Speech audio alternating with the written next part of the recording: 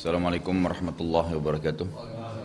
Innal hamdalillah nahmaduhu wa nasta'inu wa nastaghfiruh wa na'udzu billahi min shururi anfusina wa min sayyiati a'malina may yahdihillahu fala mudilla lahu wa may yudlil fala hadiya lahu. Wa asyhadu an la ilaha illallah wahdahu la syarika lahu wa asyhadu anna Muhammadan abduhu wa rasuluh. Qala Allah ta'ala ya ayyuhalladzina amanu taqullaha haqqa tuqatih wa la tamutunna illa wa antum muslimun.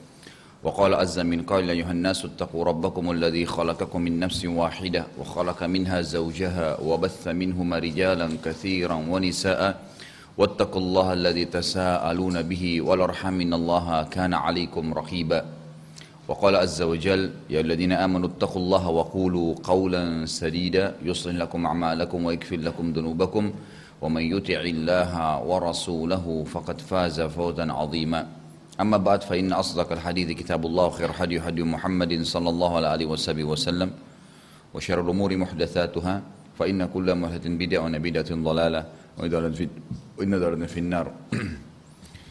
Ikhwah akhwat Bapak Ibu sekalian rahimani rahimakumullah. Dalam hari-hari dekat ini kita sedang menghadapi masalah Pilpres. Dan kesempatan ini kita akan banyak membahas tentang masalah kriteria pemimpin dalam Islam.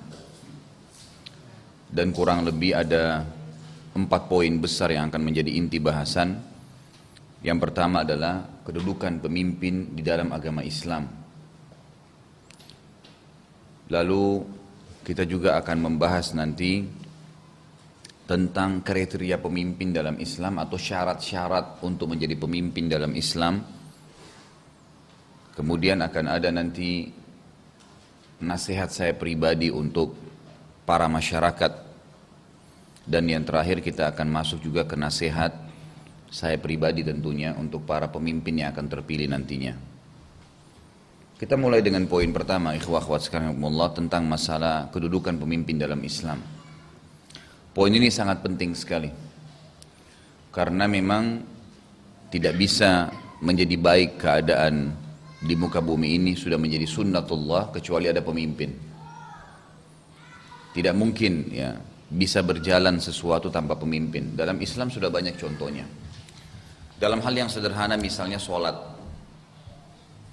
Kita diperintahkan untuk berjamaah dan harus ada pemimpinnya. Dalam hal safar, sebagaimana dijelaskan dalam hadis Bukhari Muslim, janganlah seseorang di antara kalian safar kecuali telah menunjuk salah seorang dari kalian menjadi pemimpin atau dikenal dengan amir safar. Ini semua penting sekali. Jadi dalam Islam tidak bisa kalau tidak ada pemimpin, dan selalu diingatkan kita dalam banyak dalil yang akan saya sebutkan nanti pentingnya kita untuk menjaga atau mengharuskan adanya pemimpin ini. Sebagaimana sabda Nabi SAW, kita mulai dengan dalil ini. Hadis ini sanadnya sahih. Dan juga hadis ini banyak sekali diriwayatkan oleh ahli hadis di antara Imam Ahmad dalam musnadnya. Kemudian juga Syekh Albani rahimahullah mensahihkannya. Juga ya dinukil dalam beberapa buku-buku hadis yang lain melalui riwayat tentang statement seorang sahabat yang terkenal Abu Bakrah radhiyallahu anhu. Beliau berkata bahwasanya beliau mendengarkan Nabi SAW bersabda, "As-sultanu dhillullahi fil ard. Faman akramahu akramahullah wa man ahanahu ahanahullah." Penguasa itu, pemimpin yang sudah memimpin, baik kita sempat memilihnya atau sudah terpilih sebelumnya. Penguasa adalah naungan Allah di muka bumi. Barang siapa yang memuliakannya, maka niscaya Allah akan memuliakan dia. Dan siapa yang menghina pemimpinnya, maka Allah pun akan menghinanya. Hadis ini sahih tadi sebagaimana saya jelaskan diriwayatkan oleh Imam Ahmad. Kemudian juga semisal disebutkan oleh Imam Ibnu Abi Asim, ya. Beliau menukil bahwasanya Imam Abul Qasim Al-Asbahani yang bergelar sebagai pembela sunnah dan juga diberikan julukan atau menyebutkan di dalam buku beliau Al-Hujjah fi Bayanil Muhajjah wa Syarh Aqidah Ahli Sunnah, ada fasalnya fi Fadl Tawqir Al-Amir. Jadi ini buku beliau tentang bantahan yang jelas kepada orang-orang yang membantah tentang pentingnya pemimpin dalam Islam sesuai dengan pemahaman ahli sunnah. Pembahasannya adalah fadilah orang-orang yang memuliakan pemimpinnya. Riwayatnya hampir sama tadi, disebutkan bahwasanya Abu Bakar berkata, Nabi SAW bersabda, As-sultanu dhillullahi fil ard, faman akramahu akramahullah, wa man ahanahu ahanahullah. Penguasa itu adalah naungan Allah di muka bumi, siapa yang memuliakannya niscaya Allah akan memuliakan dia, dan siapa yang menghinanya maka niscaya Allah akan menghinanya. Tentu jauh sebelum ini, jauh sebelum bahas banyak dalil yang akan saya jelaskan nanti insya Allah, maka kita harus mengetahui satu hal dan tetap harus pada prinsip dasar itu. Prinsip dasar akidah kita adalah kita beriman la ilaha illallah. Ini dasar dalam segala hal.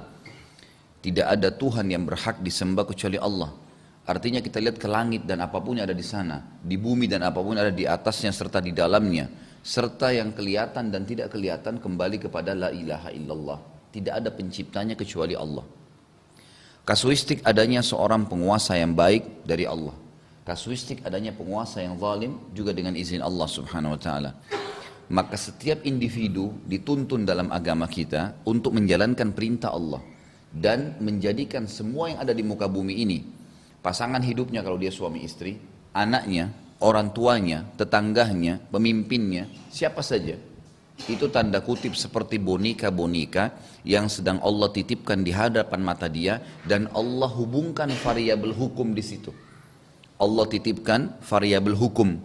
Istri, Allah seakan-akan membahasakan kepada semua suami, ini istri kamu ya, saya catatkan sebagai pendamping kamu, maka lakukanlah untuk dia, naungi dia, didik dia, berikan dia nafkah, karena saya akan kasih pahala. Kalau ini pemahaman seorang suami, maka dia tidak akan pernah kecewa apapun yang terlahirkan dari istrinya yang sifatnya kekurangan. Tapi sebaliknya, dia ingatkan, dia luruskan, dan dia tetap menjalankan kewajiban. Banyak orang karena tidak berlandaskan dengan asas akidah ini, maka mereka pada saat istrinya selingkuh, dia juga selingkuh. Atau suaminya selingkuh, dia juga selingkuh dengan alasan kok enak dia bisa melakukan. Jadi akhirnya suaminya masuk neraka karena berbuat selingkuh, istrinya juga akan masuk neraka karena perbuatannya. Karena kasuistiknya adalah target orang itu, keliru. Targetnya adalah Allah Azza wa Jalla. Begitu pula sebaliknya, istri juga seakan-akan Allah berbicara padanya, ini suamimu ya, saya takdirkan, maka lakukan untuk dia ya, atau padanya karena saya. Ini sekali lagi kalimat karena saya, maksudnya karena Allah subhanahu wa ta'ala. Maka layani dia, penuhi kebutuhannya semua. Jadi bukan karena si laki-laki tadi, bukan karena si suami, tapi karena adanya perintah Allah hubungkan variabel hukum ketaatan kepadanya sebagai pencipta dan dijanjikan surga dengan pahala yang besar hanya dengan orang ini loh. Layani dia, penuhi kebutuhan biologisnya. Semua akhwat kita, semua muslimah kalau faham poin ini tidak pernah jenuh melayani suaminya. Bagaimanapun keadaannya, karena dia tahu ini adalah bagian daripada ketaatan kepada Tuhannya. Allah akan berikan dia balasan, dan suami dan istri ini masing-masing menganggap tanda kutip ini adalah boneka yang sedang Allah titipkan, saya sedang menjalankan hukum padanya. Sama dengan anak. Dari mana? Pernahkah kita bisa pilih, saya nggak mau anak seperti ini mukanya, saya nggak mau jenis kelamin ini, saya nggak mau hidungnya begini, saya nggak mau kulitnya, nggak bisa. Lahir sudah begitu bentuknya. Ini anakmu ya, nisbatkan kepada si laki-laki tadi, gitu kan? Ini ibunya. Lalu dihubungkan variabel hukum. Anak wajib bakti dengan orang tuanya. Orang tua wajib mendidik anaknya, memberikan nafkah sampai mereka besar. Dari mana kita tahu semua itu hukum? Dari Allah SWT. Jadi anak kita ini sebenarnya tanda kutip boneka yang sedang Allah titipkan untuk kita jalankan hukum Allah di situ. Tidak akan pernah ada kejenuhan dari seorang orang tua atau kedua orang tua ayah dan ibu pada saat dia faham ini hubungannya dengan ibadah kepada Allah Subhanahu wa taala. Enggak ada kejenuhan. Mau dia nakal kah, mau dia pintar kah, enggak ada urusannya. Intinya kalau dia punya kesalahan, dia punya kekurangan karena dia nakal misalnya, dia kurang pendidikan, itu tantangan hidup, perbaikin, luruskan karena Allah Subhanahu wa taala, gitu kan? Sama sebaliknya, kalau kita balik anak dengan orang tua, Allah hubungkan hukum. Mau orang tuanya kafir kah, mau fasik kah, mau tidak menjalankan kewajibannya dulu sebagai orang tua, variabel bakti tetap hukumnya Allah berlaku. Misal, Ada seseorang di antara kita, la qaddarallah, masih kecil, ibunya tinggalin. Ayahnya nggak pernah kasih nafkah, pemabuk, anggap orang yang paling buruk. Apakah dengan perilaku itu setelah anak ini balik, menggugurkan kewajiban bakti dia kepada orang tuanya secara hukum Allah? Jawabannya tidak. Sefasik apapun orang tuanya, seburuk apapun orang tuanya, tetap variabel ketaatan kepada Allah untuk bakti ada. Gitu. Penisbatan nama kepada ayah nggak bisa berubah. Nabi SAW, ayahnya beliau Abdullah meninggal dalam keadaan kafir, tapi namanya Nabi SAW siapa? Muhammad bin Abdullah. Abu Bakar namanya Abu Quhafa, ayahnya beliau namanya Abu Quhafa, meninggal dalam keadaan kafir di Mekah, tapi namanya tetap Abu Bakar bin Abi Quhafa. Semua ini Khulafa Rasyidin luar biasa nih, Allah berikan contoh. Kemudian Umar Al-Khattab itu, Umar bin Khattab itu pimpinannya orang kafir Quraisy dan orang jahat. Meninggal dalam keadaan kafir, tapi tetap namanya Umar bin Khattab. Uthman bin Affan itu meninggal dalam keadaan kafir. Makanya tidak pernah kita mengatakan Uthman bin Affan radhiyallahu anhuma, nggak pernah kan? Radhiyallahu anhu, satu orang saja, karena ayahnya dalam keadaan kafir. Tapi tetap namanya Uthman bin Affan. Ali radhiyallahu anhu, Ali bin Abi Thalib meninggal dalam keadaan kafir. Tetap dinisbatkan namanya kepada ayahnya, Ali bin Abi Thalib, gitu kan? Begitu Allah menghubungkan variabel hukum ini. Jadi kita harus paham nih poin nih. Karena hal ini mungkin sebagian di antara kita menganggap sesuatu yang ringan, sepele, tapi ternyata inilah sebenarnya kuncinya untuk bisa masuk dalam kehidupan dunia. Bagaimana kita bisa masuk ke semua rubah tanpa punya kunci? Ini kuncinya, gitu kan? Kalau kita buka dengan ini, kita akan masuk tanpa merusak kuncinya. Banyak orang tidak mau pakai kunci ini, akhirnya dirusak pintunya. Salahlah dia dalam membangun kehidupan rumah tangganya. Salahlah dia dalam menjalani kehidupan di muka bumi ini. Termasuk masalah pemimpin. Kalau tiba-tiba kita lahir di Indonesia misalnya, lalu sudah ada presidennya, apa yang kita harus lakukan? Ini akan ada bahasan nanti di poin ketiga, gitu kan? Sudah ada. Apakah kita harus memberontak? Apakah kita harus ribut? Apakah kita harus memprotes? Allah sudah takdirin dia jadi pemimpin. Bagaimana caranya? Cari tahu tentang hukumnya Allah berhubungan dengan masalah pemimpin seperti itu. Lalu kita jalanin. Karena dunia ini hanya sebentar. Semua kita individu ini akan dihisap oleh Allah Subhanahu wa taala secara individual. Gitu kan? Maka kita harus memahami bahwasanya kalau dihisap sendiri dan kita akan temukan ya apa yang kita kerjakan di hari kiamat secara sendiri individual, maka harus hati-hati nih. Baik. Ini nanti akan menjadi kunci ya saya bilang dalam bahasan kita juga ya ke depannya. Dikatakan dalam riwayat yang lain, Abi Dzar radhiyallahu anhu ya pernah menyebutkan bahwasanya Nabi SAW bersabda, "Sayakunu ba'di sultan, faman arada dhillahu thaghira fil Islam thagrah, wa laysat lahu taubatun illa an yasuddaha, wa laysa yasuddaha illa ila yaumil qiyamah." Sepeninggalku, kata Nabi SAW, nanti akan ada penguasa-penguasa yang datang. Barang siapa bermaksud merendahkannya, maka ia telah membuat lubang dalam Islam. Artinya akan ada masalah besar, karena sudah terlanjur jadi pemimpin lalu dihinakan. Pasti efeknya akan besar sekali. Maka ia telah membuat lubang dalam Islam dan tiada taubat baginya kecuali ia menutup lubang itu. Artinya berhenti untuk menyalah-nyalahkan dan merendahkan pemerintahan. Tapi ia tidak akan bisa menutupinya sampai hari kiamat kalau tidak taubat. Artinya dia akan dihisap oleh Allah gara-gara masalah itu. Kemudian dikatakan juga dalam hadis yang lain, Abi Dzar juga radhiyallahu anhu ya, meriwayatkan bahwasanya Nabi SAW bersabda, dan dalam hadis ini cukup banyak riwayat dan athar ya, sebagaimana juga disebutkan dalam banyak sekali ya buku-buku hadis yang dinukil kepada kita, bahwasanya Nabi SAW bersabda, "Sayakunu ba'di sultanun fa'izzuhu, man iltamasa dhillahu thaghira fil Islam, walam yuqbal minhu taubatun hatta yu'idaha kama kanat." Sepeninggalku nanti akan ada penguasa-penguasa yang datang, maka muliakanlah ia. Muliakan di sini maksudnya hormatilah. Patuhi apa yang sifatnya boleh dalam Islam, dan jauhi apa yang dilarang. Kalau perintahnya titahnya bertolak belakang dengan Islam, maka jauhi. Barang siapa ingin merendahkannya, barang siapa yang ingin merendahkannya, berarti ia telah membuat lubang dalam Islam. Sekali lagi, sepeninggalku nanti akan ada penguasa, maka muliakanlah ia. Barang siapa ingin merendahkannya, berarti ia telah membuat lubang dalam Islam. Dan taubatnya tidak diterima hingga ia mengembalikannya seperti sedia kala. Jangan buru-buru menghakimi bahasan kita, karena kita masih di awal nih. Masih poinnya kedudukan pemimpin dalam Islam.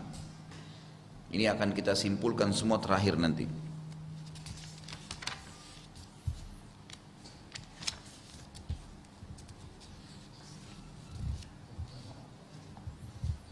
Di dalam hadis yang lain disebutkan oleh Ibnu Abi Asim dalam kitab As-Sunnah, riwayat tentang Abi Bakrah, ya, radhiyallahu anhu. Beliau berkata, ini disebutkan dalam kitab As-Sunnah jilid 2 ayat atau halaman 492, man ajalla sultanallah ajallahu Allahu yaumal qiyamah. Barang siapa yang memuliakan penguasa yang sudah ada karena Allah takdirkan ia menjadi penguasa, maka Allah akan memuliakannya pada hari kiamat. Begitu pula dinukil, ya, banyak sekali kalimat-kalimat seperti ini yang disepakati dalam kitab-kitab akidah oleh ahli sunnah wal jamaah. Dinukil oleh Ibnu Abi Zamanain dalam kitabnya Usulus Sunnah. Juga dinukil, ya, kalimat-kalimat yang hampir sama ini. Siapa yang memuliakan pemimpinnya maka Allah akan muliakan dia, dan siapa yang menghinakan pemimpinnya akan dihinakan oleh Allah. Dinukil dari banyak sahabat, diantaranya Abu Bakar, Umar, Ibnu Umar, Abu Bakrata, Anas dan Abu Hurairah radhiyallahu anhum ajma'in. Ini juga disebutkan oleh As-Sakhawi dalam kitab Al-Maqasid Al-Hasanah. Ibnu Abi Asim misalnya menyebutkan di dalam kitab As-Sunnah dengan riwayat yang sahih bahwasanya, ya, disebutkan Abi Bakr juga berkata, as-sultanu dhillullahi fil ard wa man akramahu akramahu Allah wa man ahanahu ahanahu Allah. Penguasa adalah naungan Allah di muka bumi, barang siapa yang memuliakannya maka Allah memuliakannya, dan barang siapa yang menghinanya maka Allah akan menghinanya. Jadi di sini hubungannya adalah dengan Allah Subhanahu wa taala, bukan hubungannya dengan individu tadi. Sama tadi dengan masalah pasangan, dengan anak, dengan orang tua, dengan tetangga dan seterusnya. Al-Manawi, ya, rahimahullah, menyebutkan dalam Faidul Qadir, beliau mengatakan Allah menjadikan penguasa sebagai penolong bagi makhluknya, maka kedudukannya dipelihara agar tidak dicaci maki dan dihina, agar penghormatan kepadanya menjadi sebab datangnya karunia Allah dan berlangsungnya pertolongan bagi makhluknya. Para salaf, ya, setelah atau telah memperingatkan jangan sampai mendoakan keburukan kepada penguasa, karena itu akan menambah keburukan dan bencana bagi kaum muslimin.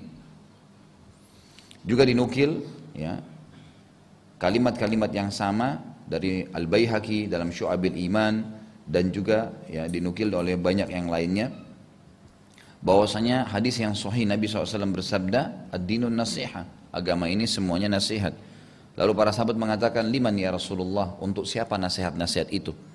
Ya, kami harus menasihati siapa? Maka kata Allah Nabi SAW, lillahi wa li rasulihi wa li a'immatil muslimin wa ammatihim. Untuk, ya, Allah dan Rasulnya, maksudnya lakukan karena Allah dan Rasulnya. Setiap ada pelanggaran yang melanggar Allah dan Rasulnya, maka nasihatin siapapun dia. Pemimpin-pemimpin yang salah dan umumnya kaum muslimin. Semua diluruskan kesalahan-kesalahan tersebut. Kemudian Abu Uthman Az-Zahid yang menyebutkan, dan ini dinukil, ya, dalam Al-Jami' li Syu'abil Iman oleh Al-Baihaqi, dikatakan bahwasanya berilah nasihat kepada penguasa dan senantiasa mendoakan kebaikan untuknya dan lurus dalam ucapan, perbuatan dan keputusannya. Sebab jika mereka baik, niscaya manusia menjadi baik karena kebaikan mereka. Sampai-sampai dalam athar yang sahih dikatakan Umar bin Khattab berkata, kalau seandainya Allah mengaruniakan aku satu doa yang mustajab, satu doa yang pasti diterima, maka aku akan berdoa kepada Allah agar umat ini diberikan pemimpin yang adil, pemimpin yang saleh, gitu kan? Sehingga kalau dia baik maka akan baik semuanya, dan kalau dia buruk maka akan buruk semuanya. Kemudian semakna juga dengan itu Al-Faqih Abu Abdillah, ya, Al-Qadi Al-Asyafi'i berkata dalam Tahzibur Riyasa, ini buku termasuk yang dijadikan referensi oleh mazhab Syafi'iyah tentang masalah kepemimpinan dan kerajaan, ya, pemimpinan dalam Islam. Beliau mengatakan urusan agama dan dunia menjadi teratur adalah dambaan setiap orang. Dalam hal ini tidak bisa terwujud tanpa adanya seorang imam atau pemimpin. Seandainya kita tidak menyatakan wajibnya imamah, niscaya itu akan menyebabkan perselisihan dan pertumpahan darah yang terus menerus sampai hari kiamat. Seandainya manusia tidak memiliki seorang imam atau pemimpin yang ditaati, niscaya kemuliaan Islam telah lenyap dan tersia-siakan. Seandainya umat tidak memiliki imam dan pemimpin yang punya otoritas, niscaya mihrab-mihrab dan mimbar-mimbar di masjid jadi kosong. Jalan-jalan terputus bagi orang yang datang dan pergi. Seandainya zaman vakum dan dari pemimpin tidak ada, niscaya pengadilan-pengadilan akan sepi, anak-anak yatim akan terlantar, dan Baitul Haram, ya Masjid Haram Mekah dan Madinah tentunya Masjid Nabawi, tidak dikunjungi untuk melaksanakan ibadah haji. Seandainya tidak ada imam, hakim, penguasa dan pejabat, niscaya orang-orang yang membujang tidak akan dinikahkan dan anak-anak yatim tidak akan terjaminkan. Seandainya tidak ada penguasa, niscaya manusia akan hidup anarkis dan mereka akan memangsa satu sama yang lainnya. Dan banyak sekali hal-hal yang seperti ini yang disebutkan dalam buku ini, dan ini saya termasuk buku yang saya referensikan, gitu kan, agar nanti insya Allah mungkin Bapak Ibu sekalian bisa memilikinya. Dan ada 3 buku referensi, ya, sebelum saya pindah ke bahasan setelahnya yang saya referensikan dalam masalah bahasan kita ini. Ini ada Islam dan partai politik, bagaimana kita menghadapi ini. Karena di Indonesia sudah pakai parpol, gitu kan. Bagaimana cara atau bagaimana pandangan Islam dan pendapat para ulama berhubungan dengan masalah ini. Ini disebutkan oleh, ditulis oleh Syafiqur Rahman Al-Mubarakfuri, gitu kan, yang menulis tentang Rahiqul Maktum. Kemudian ada juga buku yang saya sering baca sekarang, tuh saya banyak baca dalilnya, bagaimana kalau penguasa zalim. Kemudian ada juga panduan memilih pemimpin dan wakil rakyat sesuai dengan pemahaman ahli sunnah wal jamaah. Kurang lebih 3 referensi utama ini saya harap nanti Bapak Ibu sekalian miliki, dan saya sudah titipkan sama teman-teman pengurus, mudah-mudahan nanti bisa dilihat setelah pengajian. Baik, kemudian selanjutnya adalah ada hadis juga yang disebutkan bahwasanya Nabi SAW bersabda, ya, ini dinukil dari Abu Hurairah radhiyallahu anhu, dan hadis ini dinilai sahih. Ini disebutkan dalam Majmu' Zawaid, dan Syekh Albani rahimahullah juga mensahihkannya. Idza kana thalathatun fi safarin falyu'ammiru ahadakum. Qala Nafi' faqulna li Abi Salama fa anta amiruna. Tentang pentingnya pemimpin dalam Islam, dikatakan bahwasanya bila ada 3 orang sedang bepergian, hendaklah mereka mengangkat salah seorang dari mereka sebagai pemimpin mereka. Kebetulan waktu itu Nafi', Abu Salamah dan Abu Hurairah sedang dalam perjalanan. Maka Abu Hurairah sebutkan hadis ini. Kemudian Nafi' berkata kepada Abu Salamah, kalau begitu andalah pemimpin kami. Kalau begitu andalah pemimpin kami. Ada statement Ali juga radhiyallahu anhu yang luar biasa nih. Ini harusnya setiap muslim fahami kalimat ini. Ali waktu menjadi khalifah, beliau sempat mengucapkan kalimat yang luar biasa. Waktu itu beliau jadi raja, ya. Beliau mengatakan, la yuslihun nas illa amir, birrun au fajir. Qalu ya amiral mu'minin, hadzal bir, fa kaifa bil fajir? Qala innal fajira yu'amminu Allahu bihi subul, wa yujahidu bihi adu, wa yaji'u bihi al-fay, wa tuqamu bihi al-hudud, wa yuhajju bihi al-bait, wa ya'budullaha fihi al-muslimu amina hatta ya'tiyahu ajalu. Artinya manusia tidak bisa diperbaikin. Dasarnya manusia ini butuh rambu-rambu, dan itu di tangan pemimpin. Nggak bisa, tanpa pemimpin nggak mungkin, gitu kan? Harus ada. Tidak mungkin manusia ini bisa diperbaikin kecuali dengan adanya seorang pemimpin. Baik pemimpin itu orang yang baik, patuh kepada Allah, atau orang yang fajir. Fajir itu muslim, tapi masih fasik, masih banyak perbuatan-perbuatan dosanya. Dua-duanya ini harus tetap dikatakan oleh Ali radhiyallahu anhu bisa memperbaiki manusia. Maka orang sekitar Ali berkata, wahai Amir Mukminin, waktu itu Ali jadi raja, ya. Jika pemimpin yang berbakti, yang tadi, bisa kita mengerti, tentu saja dia baik untuk memimpin, gitu kan. Dia akan jalankan hukum-hukum Allah. Bagaimana dengan orang yang fajir? Maka beliau menjawab, orang yang fajir tadi orang yang bermaksiat. Lalu beliau mengatakan, dengan pemimpin, ya, dengan adanya pemimpin baik dia baik ataupun dia fajir, maka Allah akan membuat jalan-jalan menjadi aman. Pemimpin itu misalnya bukan seorang alim, bukan orang yang paham agama, tapi dengan dia tidak mungkin dia biarkan jalanan tidak aman. Jalan-jalan minimal akan aman. Musuh-musuh kalau seandainya ada yang mau menyerang negara pasti akan diperangi oleh dia. Rampasan perang akan didapatkan.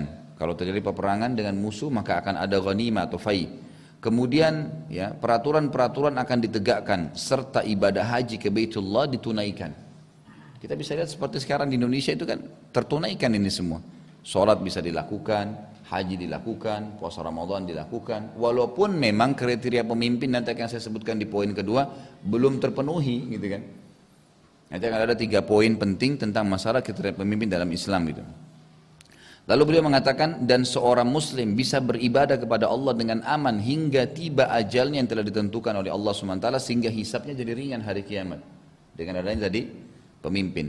Dan hampir banyak sekali ya yang berhubungan dengan statement yang sama ini yang disebutkan oleh para ulama salaf tentang masalah pentingnya kedudukan pemimpin di dalam Islam. Baik, saya akan masuk ke poin kedua.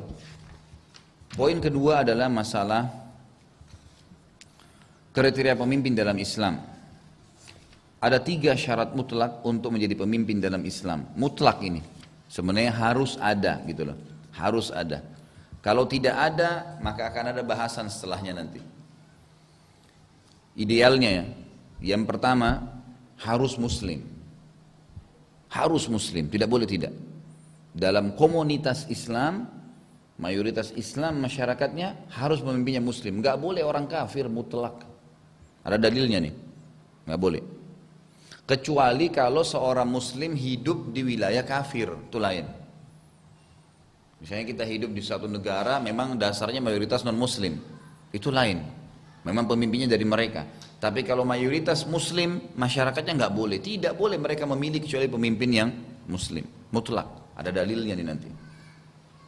Dan ini sekaligus juga saya akan titik beratkan ikhwah akhwat sekalian. Banyak ikhwah dan akhwat kita yang terkena fitnah.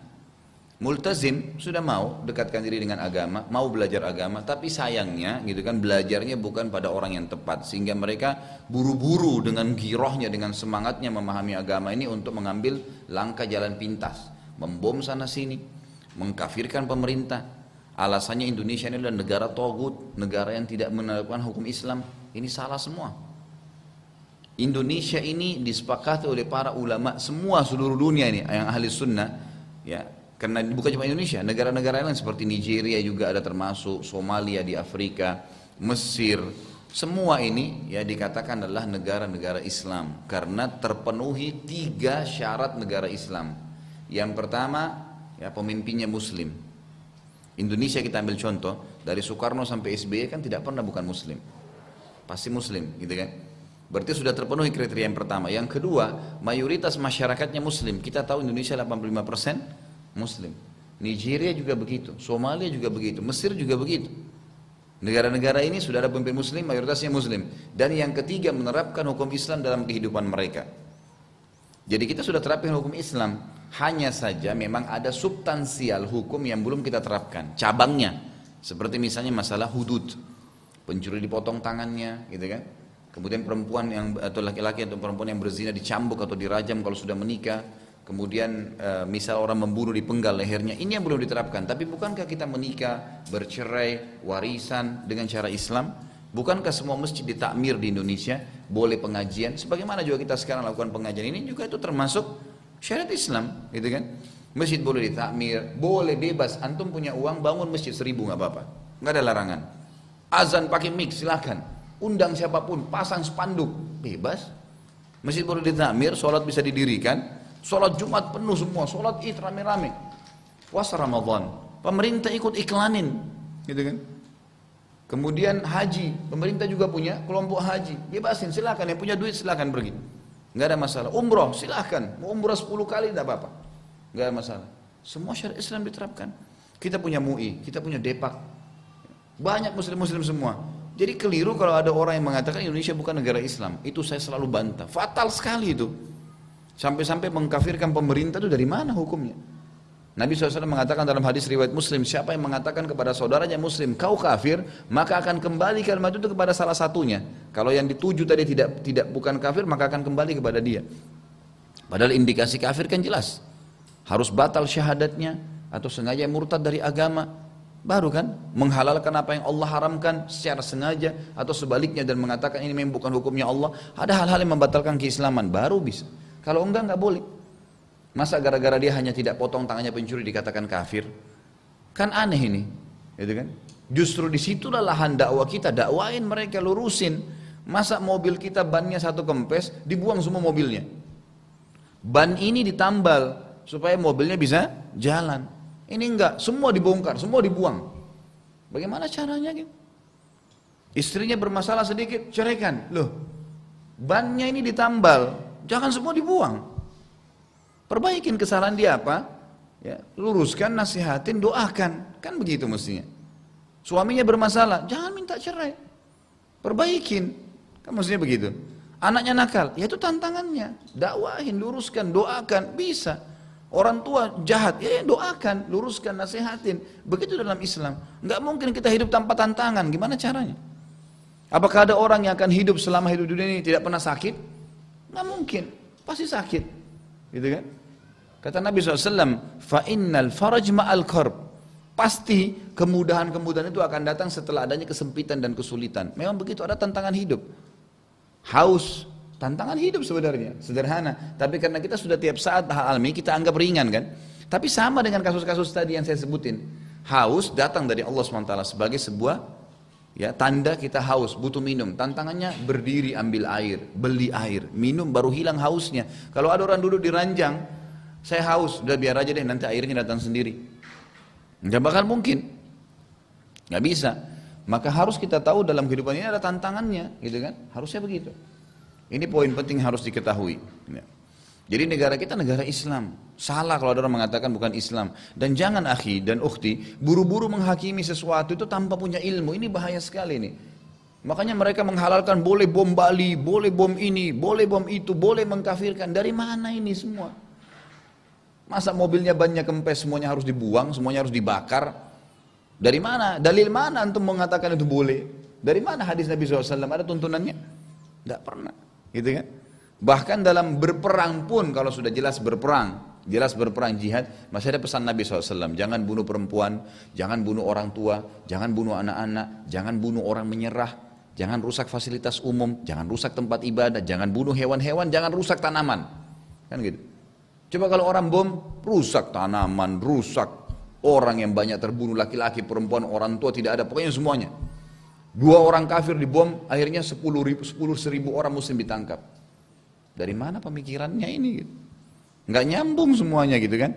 Ini karena kedangkalan pemahaman tentang ilmu syar'i yang benar. Nggak boleh. Ketaatan tadi kata Ali apa?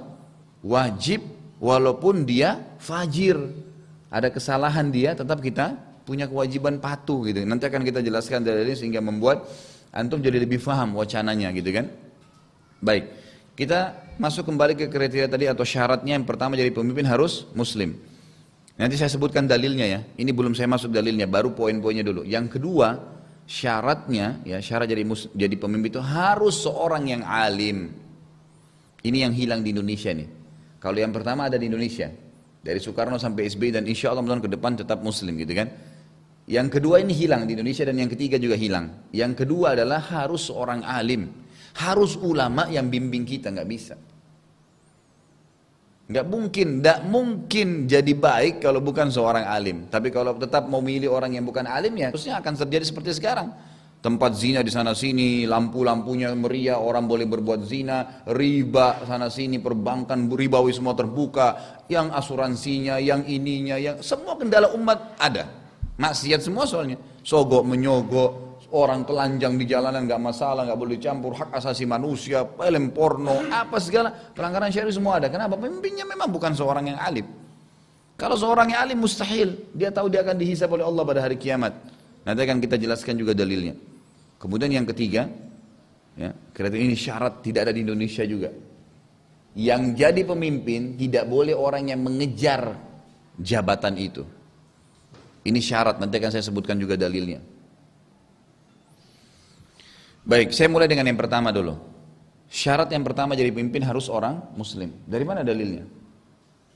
Banyak ayat Al-Quran, banyak ayat Al-Quran. Saya sebutin dua saja mungkin. Allah SWT berfirman, A'udzubillahi minasyaitonirrajim, Bismillahirrahmanirrahim, Ya ayyuhalladzina amanu, La tattakhidu aduwi wa aduwakum awliya. Hai orang-orang yang beriman, jangan pernah kamu menjadikan musuhku dan musuh kalian pemimpin. Kata ulama tafsir yang dimaksud dengan musuh di sini adalah orang-orang yang kafir kepada Allah SWT. Jadi nggak boleh. Dalam ayat lain, Ya ayyuhalladzina amanu la tattakhidul yahuda wan nasara awliya ba'duhum awliya'u ba'd. Hai orang yang beriman, jangan pernah kau jadikan Yahudi dan Nasrani sebagai pemimpin kalian, padahal mereka adalah pemimpin sebagian yang lainnya. Kalau orang kafir sama kafir silahkan, tapi kalau dia mimpin muslim nggak boleh. Dan ini ulama kerucutkan mengatakan pemimpin yang sifatnya memimpin wilayah atau pemerintahan. Beda kalau instansi. Saya kerja ustadz di satu perusahaan yang punya orang non muslim, boleh nggak? Boleh. Selama tidak ada pelanggaran syar'i di sana, antum nggak dilarang sholat, tetap aja jalanin ibadah-ibadah, silahkan saja. Tapi kalau pemimpin negara nggak boleh. Karena pemimpin negara ini penentu keputusan mutlak. Sekarang kalau pemerintah, misal contoh, suruh tutup semua tempat perzinahan, tidak boleh jual khamr. Walaupun ada masyarakat yang protes, tetap aja jalan hukumnya. Iya kan? Tapi kalau masyarakat mau sesuatu, pemimpinnya tidak mau, tetap aja berjalan. Antum mau buat tim bagaimanapun, tetap aja. Mau buat demo bagaimanapun, selesai didatangin, diserang sama pasukannya, habis ceritanya. Nggak bisa. Gitu kan? Jadi harus bijaksana di dalam memahami, tidak boleh salah. Tapi Allah mengatakan tidak boleh. Wajar saudaraku, ikhwah sekalian, wajar sekali kalau saya pemimpin muslim yang saya jadi raja atau jadi presiden, kemudian saya menerapkan hukum agama saya, sangat wajar. Sebagaimana wajar kalau seorang Nasrani menerapkan hukum agamanya, Yahudi menerapkan hukum agamanya, maka tidak boleh jadi pemimpin muslim memang. Sekali lagi kecuali kita hidup di wilayah memang minoritas, kita Islam minoritas gitu kan. Tinggal di Australia, tinggal di Amerika, memang mayoritasnya non-muslim. Ya, siapa suruh tinggal di negaranya mereka? Apa boleh buat? Dan ini juga akan saya titik beratkan ikhwah-akhwat sekalian. Kalau tidak ada darurat, jangan tinggal di tempatnya orang kafir. Nggak boleh. Kata Nabi SAW dalam hadis sahih riwayat Al-Hakim, Ana bari'un mimma asya baina adhuril musyrikin. Saya berlepas tangan, kata Nabi SAW, kepada orang Islam yang sengaja ngotot tinggal di tengah-tengah orang musyrik. Untuk apa? Untuk apa tinggal di Amerika? Saya mau tanya, untuk apa? Untuk apa tinggal di Australia? Untuk apa tinggal di negara-negara kafir? Sholatnya susah, makanan cari makanan halal susah, pergaulannya juga tidak islami. Jadi ini termasuk yang masuk dalam ayat Al-Quran. Nanti kalau orang masuk dalam hari kiamat, Syekh Albani rahimahullah mengatakan, jangankan orang yang hidup di negara kafir, orang-orang Islam di Palestina sekarang, itu Syekh Albani rahimahullah, saya sangat dukung pendapat beliau ini. Saya pernah kebetulan mengedit buku beliau terjemahan bahasa Indonesia tentang masalah itu. Salah satu fatwa beliau mengatakan semua muslim di Palestina sekarang harus keluar dari sana. Keluar itu bukan untuk mengalah, keluar. Jangan sampai tiap hari kayak sekarang dibunuh kapan Yahudi mau, diambil wilayahnya kapan dia mau, tidak, keluar. Kemudian kembali dengan kekuatan yang benar. Baru bisa.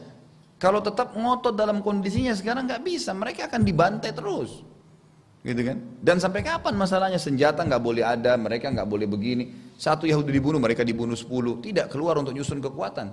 Bukankah Nabi Musa alaihissalam pada saat mengajak Bani Israel untuk masuk ke Palestina, mereka tidak mau. Apa yang Allah katakan? Tinggalkan generasi itu hai Musa, didik mereka selama 40 tahun, ambil generasi yang masih bayi-bayi, yang masih kecil-kecil ini, didik mereka, nanti ini jadi pasukan. Betul, setelah 40 tahun bisa masuk ke Palestina. Mesir bisa begitu. Sekarang Palestina itu, kalau antum tahu, saya bicara sama salah satu dokter teman saya orang Palestina. Apa yang terjadi dengan wilayah antum di sana? Dia bilang wilayah yang paling subur di Palestina 80% diambil sama Yahudi sekarang, dibuat tembok besar yang padang pasirnya dikasih orang Muslim. Dan setiap hari itu ada saja program baru, nanti lama-lama sampai habis semua. Dan di wilayah yang banyak pun orang Muslim itu, sebenarnya dengan kuasa Allah orang Yahudi nggak bisa buat apa-apa. Karena mayoritas penduduk Israel juga sekarang adalah orang Muslim. Di Israel itu, mayoritasnya orang Muslim yang kerja di situ. Karena dasarnya memang penduduk asli di situ. Penduduk asli Muslim, tapi paspornya sudah paspor Israel. Tapi dia orang Muslim. Gitu kan? Orang Yahudi juga, ikhwah sekalian, tidak mau kita masuk agama Yahudi. Antum kalau datang ke Israel sekarang, saya mau masuk agama Yahudi, dia nggak mau. Karena mereka asas agamanya fanatisme. Mereka anggap nggak bisa, harus keturunannya Nabi Yakub baru bisa Yahudi, kalau nggak boleh. Nggak mau dia orang sembarangan jadi Yahudi. Nggak mau dia. Mau mereka menganggap kita semua ini adalah manusia rendah kok. Dalam buku protokol Yahudi dikatakan masalah itu. Jadi nggak boleh mengangkat pemimpin yang non muslim. Dan tidak perlu sibukkan diri hidup di negara non muslim. Untuk apa ini? Antum kalau lihat di YouTube atau di web saya itu ada materi sirah. Menurut saya materi yang ke-14 saya sempat bicara panjang lebar. Ada salah seorang ikhwah dulu pernah kerja dengan saya. Kemudian dia bilang, Ustadz, saya mau berangkat ke Australia. Saya tanya, untuk apa? Saya mau kerja, Ustadz. Baik. Saya ingin tanya. Terus saya bilang, kenapa kamu cerita dengan saya? Dia bilang, saya mau minta nasihat, Ustadz. Benar kamu minta saran dari saya? Iya. Baik, dengarin baik-baik. Saya bilang gitu. Pertama, Allah memudahkan ya, kamu untuk bisa lahir di Indonesia. Itu berarti Indonesia ini yang terbaik buat kamu. Fahami dulu poin itu. Kalau ada orang Allah mudahin lahir di Afrika, memang Afrika yang paling baik buat dia. Amerika lebih baik buat dia. Memang sudah begitu sunnah. Semua ini buminya Allah kok. Dan dalam Islam saudaraku tidak ada namanya batas negara, batas keturunan, batas harta. Saya orang Arab, saya orang Saudi, saya orang Indonesia, orang Melayu, saya orang bule, saya orang Afrika. Islam tidak ada itu, syahadat satu. Dan kalau kita sholat yang hitam, yang putih, yang kuning, kulitnya satu baris semuanya. Halal haramnya Allah berlaku sama. Makanya dalam Islam tidak ada fanatisme, tidak ada fanatisme keturunan. Saya orang Arab, saya orang Indonesia, saya orang Melayu, saya orang Afrika, saya orang bule, nggak ada. Syahadat hukum Allah berlaku. Kita kalau lagi di Afrika azan duhur tetap sholat duhur dan tetap 4 rakaat, tetap sama yang membatalkan kalau keluar angin, kalau nggak wudu, kalau najis tetap sama. Dimanapun kita berada. Anak anda lahir di Amerika orang bule tetap sama. Akikahnya kalau anak laki-laki 2 ekor kambing, nggak mungkin diganti dengan kuda misalnya. Nggak mungkin. Hukum Allah satu. Maka nggak ada batas, nggak ada fanatisme. Makanya pernah ada orang-orang Ansar keluar dari masjid dalam hadis Bukhari, lalu bercanda gini katanya.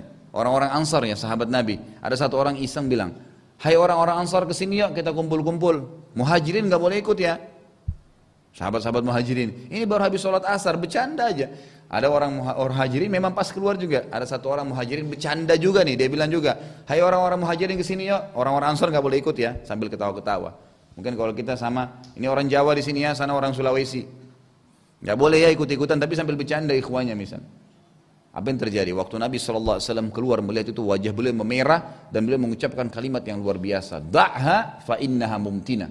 Tinggalkan, hancurkan itu karena itu yang membinasakan kalian. Bercanda aja nggak boleh. Fanatisme itu nggak boleh. Semua yang syahadat, saudara saya mau kulitnya hitam, mau badannya pendek, mau apa saja, tetap dia syahadat berarti hukum Allah berlaku. Ukhuwahnya harus dijaga, dia punya hak sebagai seorang muslim, menjawab salamnya, memberikan salam, jenguk dia kalau sakit, antar melayat jenazahnya, dan beragam macam hukum yang sudah ada. Maka ini poin penting harus diketahui, ini nggak ada gate-nya. Dan orang muslim kalau memimpin pasti wajar kalau dia terapkan hukum Islamnya, sangat wajar, sebagaimana wajar kalau non muslim.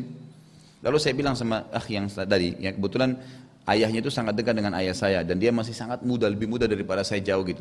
Lalu saya bilang sama dia, mungkin alasan kamu berangkat mau kerja di Australia itu karena kamu pikir gengsi, luar negeri. Banyak orang begitu kan, mau berangkat karena gengsi. Salah satu penyebabnya, di Indonesia kan tidak ada salju. Sana ada salju. Saya tanya sama dia, ada apa dengan salju? Kamu mau salju? Ambil es batu, blender, pegang, sudah jadi salju. Loh iya, karena kalau salju turun, antum tanya semua orang yang tinggal di negara salju itu nggak bisa jalan. Mobil nggak bisa jalan, keluar harus pakai mantel yang tebal, setengah mati. Sampai teman saya Ustaz Azhar kemarin cerita itu kalau salju lagi musim dingin datang, kita susah, sholat subuh di masjid itu susah. Karena biasanya yang boleh jalan itu cuma kereta api. Cari kereta api biasa sampai di terminal kita baru bisa berstasiun, baru sudah subuh, kita harus sholat di sana, bawa sejadah, bawa kompas, susah. Ada seorang ibu bilang anaknya lagi sekolah di London, itu kalau mau Jumatan dia keluar 3 jam, 2 jam atau 3 jam sebelum Jumat. Di Indonesia kalau Jumat jam 12 lewat 12, jam berapa antum ke masjid? Jam 12 pun kita keluar masih dapat. Bagaimana tidak, setiap gang sebelah kita masjid. Itu tidak ada di negara kafir tuh. Kenapa antum masih mau pergi ke negara kafir? Allah mudahin di Indonesia cuacanya kita cocok, alhamdulillah. Paling dingin 27, paling panas 37. Mau pakai jaket bisa, mau pakai baju biasa bisa, semua bisa. Kalau di sana musim dingin harus tebal kedinginan. Kalau panas, panas sekali. Gitu kan? Ini luar biasa, ini kenapa kita tidak? Ini kan garis khatulistiwan luar biasa. Memang makanan kita yang cocok itu adalah makanan tempe, sayur asam. Memang gado-gado, ini makanan kita. Boleh coba makan lain? Boleh, nggak apa-apa. Tapi antum dilahirkan sama Allah di sini itu karena ada hikmahnya. Cuacanya enak, di sana susah cuacanya. Ibadahnya enak. Saya kemarin kumpul sama teman-teman Masjid Al-Ikhlas. Di Padang, ngobrol-ngobrol masalah peningkatan kualitas masjid. Bagaimana supaya semua masjid ini kita bisa aktifin. Dia bilang sama saya tidak sengaja, dia bilang, Ustaz, ya ada salah seorang pengurusnya.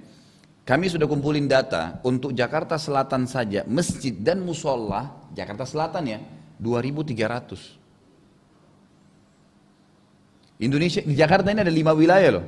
Jakarta Pusat, Jakarta Selatan, Jakarta Timur, Jakarta Barat, 5. Kalau kita hitung misalnya 2.000 aja per wilayah, masjid dan musola, berarti kita punya 10.000. Masjid dan musola ada 10.000, gitu kan?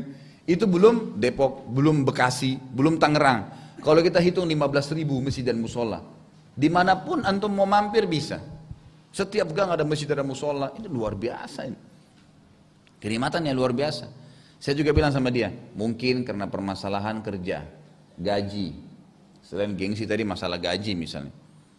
Gaji karena antum kurskan dolarnya orang, mata uangnya orang dengan rupiah. Gitu kan? Dikurskan uang tadi luar negeri itu dengan uang kita. Maka kelihatannya besar. Tapi tidak dipertimbangkan tentang masalah kehidupan di sana, maishanya sana mahal. Sewa apartemennya mahal, makanannya mahal gitu kan. Susah juga. Lalu untuk apa? Kecuali darurat. Darurat misal memang antum tugas negara. Tidak bisa nuntut ilmu itu kecuali di negaranya orang itu. Orang kafir. Tidak ada di Indonesia. Kalau masih ada di Indonesia kenapa? Dosennya pakai bahasa Indonesia kita bisa ngerti. Nulisnya gampang, bukunya murah, pulpen murah. Kenapa harus pergi jauh-jauh ke sana? Ilmunya sama. Oh gengsi masalahnya. Saljunya lah. Ya.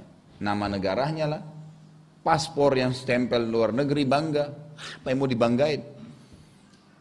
Kalau saya sering motivasi jemaah saya malah, kalau saya mau keluar negeri bagaimana Ustaz? Kalau lagi liburan, umroh dan haji. Sudah pernah umroh Ustaz? Umroh lagi, 100 kali nggak apa-apa. Banyak pengalaman. Sholat di Masjid Haram 100.000 pahala, sama dengan 297 tahun. Satu kali sholat di Masjid Haram Mekah itu, sama 297 tahun sholat di Indonesia. Karena sama dengan 100.000. Coba hitung matematikanya. 100.000 kali lipat sholat. Itu kalau kita hitung setiap sholat kan satu hari satu kali. Duhur sekali, asar sekali kan. Berarti kalau 100.000 kali kita hitung berarti 100.000 hari. 100.000 hari dikurang dengan jumlah hari per tahun 365 hari keluarnya 297 tahun. Itu baru sholat sendiri. Kalau sholat berjamaah kali 25 kali lipat hampir 7.000 tahun antum sholat. Kalau sholat di Mekah satu kali sama dengan 7.000 tahun sholat di Indonesia. Itu nggak bisa dibayar itu. Apa antum dapat kalau antum ke Eropa? Orang mau cari masjid aja susah. Ya, mau cari makanan halal bingung yang mana? Akhirnya terpaksa makan aja deh bismillah. Kenapa harus maksain diri? Ada makanan halal di tempat lain kok. Tempat muslim ada. Kalaupun darurat kita dapat masalah ibadah. Kalaupun darurat kita bisa datang ke negara-negara yang memang punya histori Islam. Ya, mungkin ada Mesir, mungkin ada Eropa pun ada Spanyol mungkin peninggalan Islam gitu kan. Yang sampai sekarang ini Spanyol ini membanggakan Islam loh. Jembatan yang paling mereka banggakan, bangunan yang paling mereka banggakan itu bangunan-bangunan dibangun oleh dinasti Umayyah dulu gitu. Sampai sekarang itu.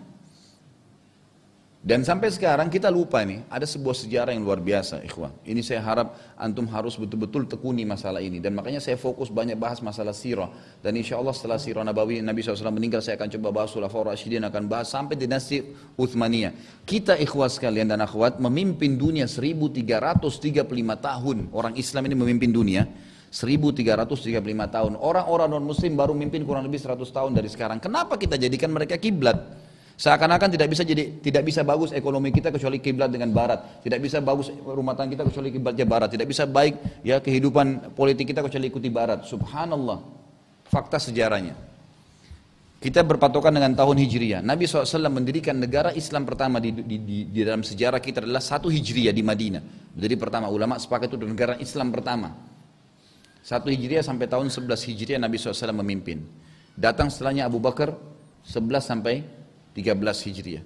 Datang setelahnya Umar 13 sampai 23 Hijriah. Datang setelahnya Utsman di 23 sampai 37. Datang setelahnya Ali 37 sampai 40. Ini dikenal dengan masa keemasan, masa Nabi dan Khulafaur Rasyidin. Setelahnya berdiri kerajaan pertama dalam Islam juga, dikatakan dinasti pertama.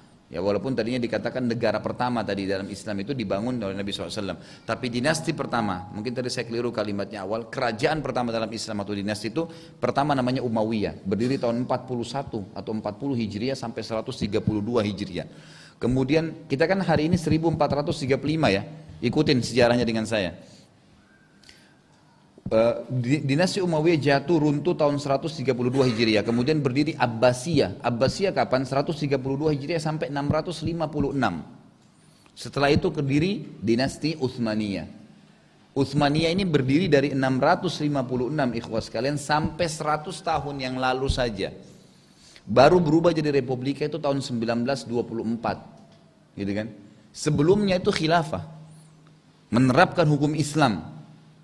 Pertanyaannya ikhwah akhwat sekalian, apakah kalau kita sekarang 1435 Hijriah, kita kurangi 100 tahun kurang lebih, anggaplah 100 tahun kita bulatin, berarti 1335 tahun kita mimpin dunia. Apakah kita tidak punya sistem ekonomi yang bagus, tidak punya sistem politik yang bagus, kita nggak punya tatanan masyarakat yang bagus?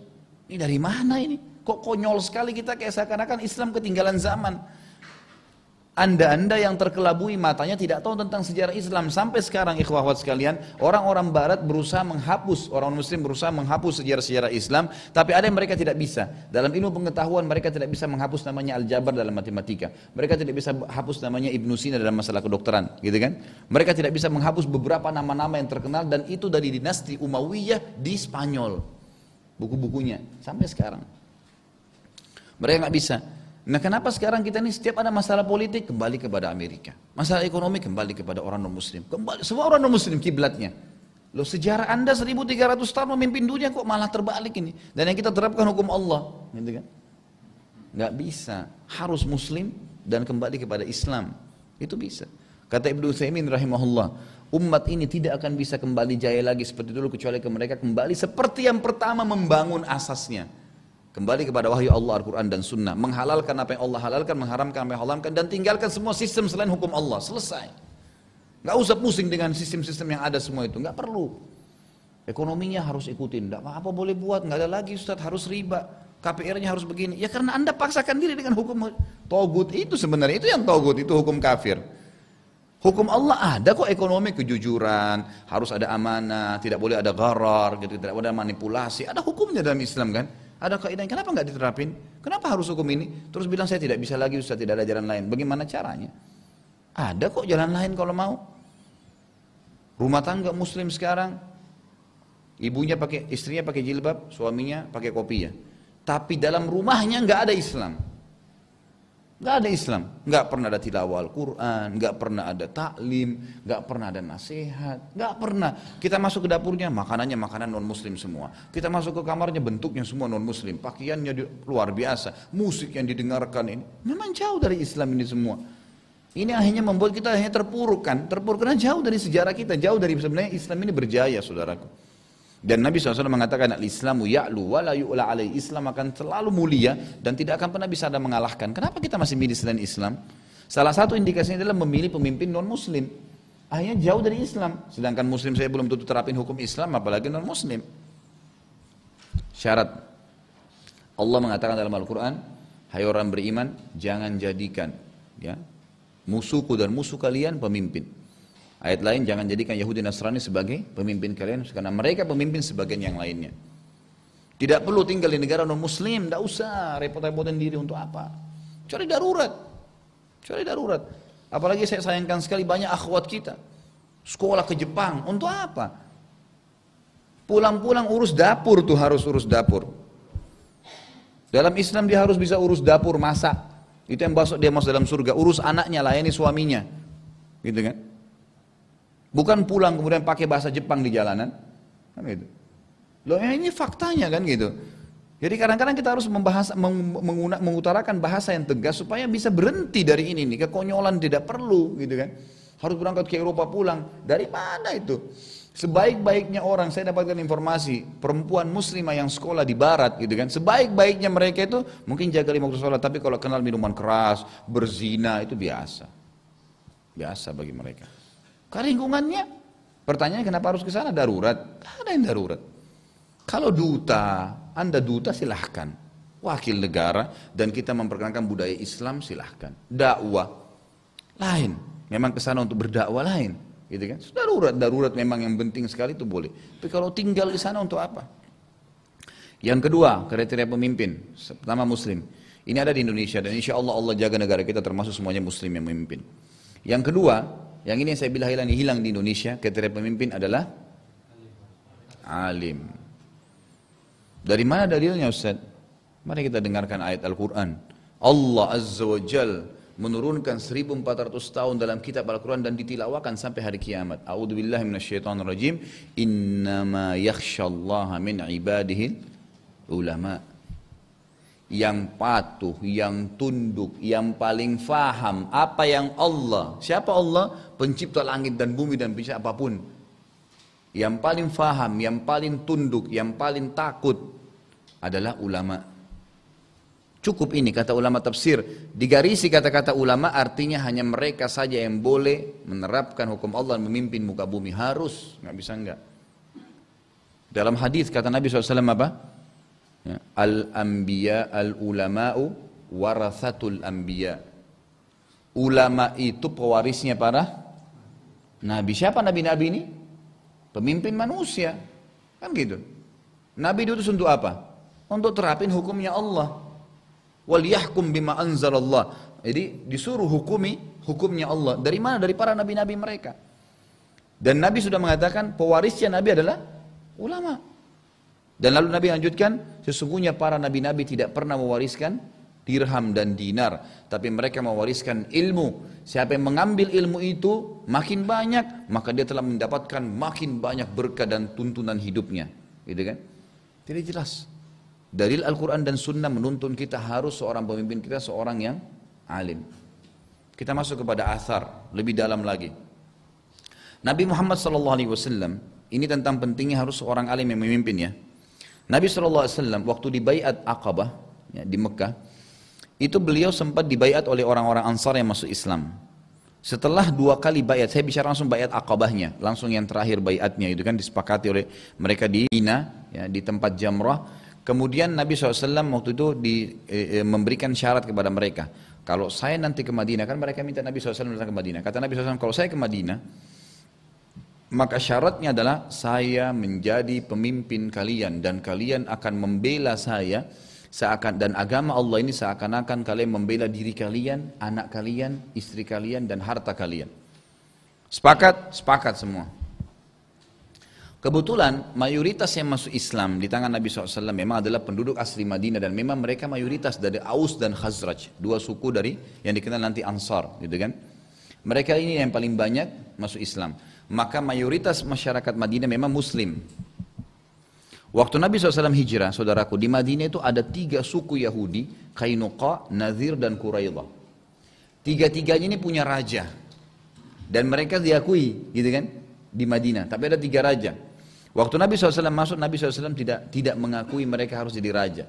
Nabi SAW datang, beliau lakukan 3 asas juga, pondasi berdiri negara Islam, membangun basis pertemuan Islam dan tempat ibadah, Masjid Kuba dan Masjid Nabawi. Dan ini kata ulama dianjurkan setiap muslim yang punya perusahaan, punya instansi, mau bangun negara, di kota dia jadi gubernur, atau kampung ini jadi bupati, tetap dia jadikan simbol pertama Islam masjid. Begitu orang masuk ada masjidnya, selesai, tempat orang ibadah. Nabi SAW contohkan itu, Kuba dan Masjid Nabawi. Kemudian yang kedua adalah beliau mempersaudarakan antara muhajirin dan ansar. Pendatang muslim dipersaudarakan dengan masyarakat asli. Jadi tidak perlu lagi perang-perang kayak di Indonesia, kamu pendatang, ini kampung saya. Gak ada cerita dalam Islam itu.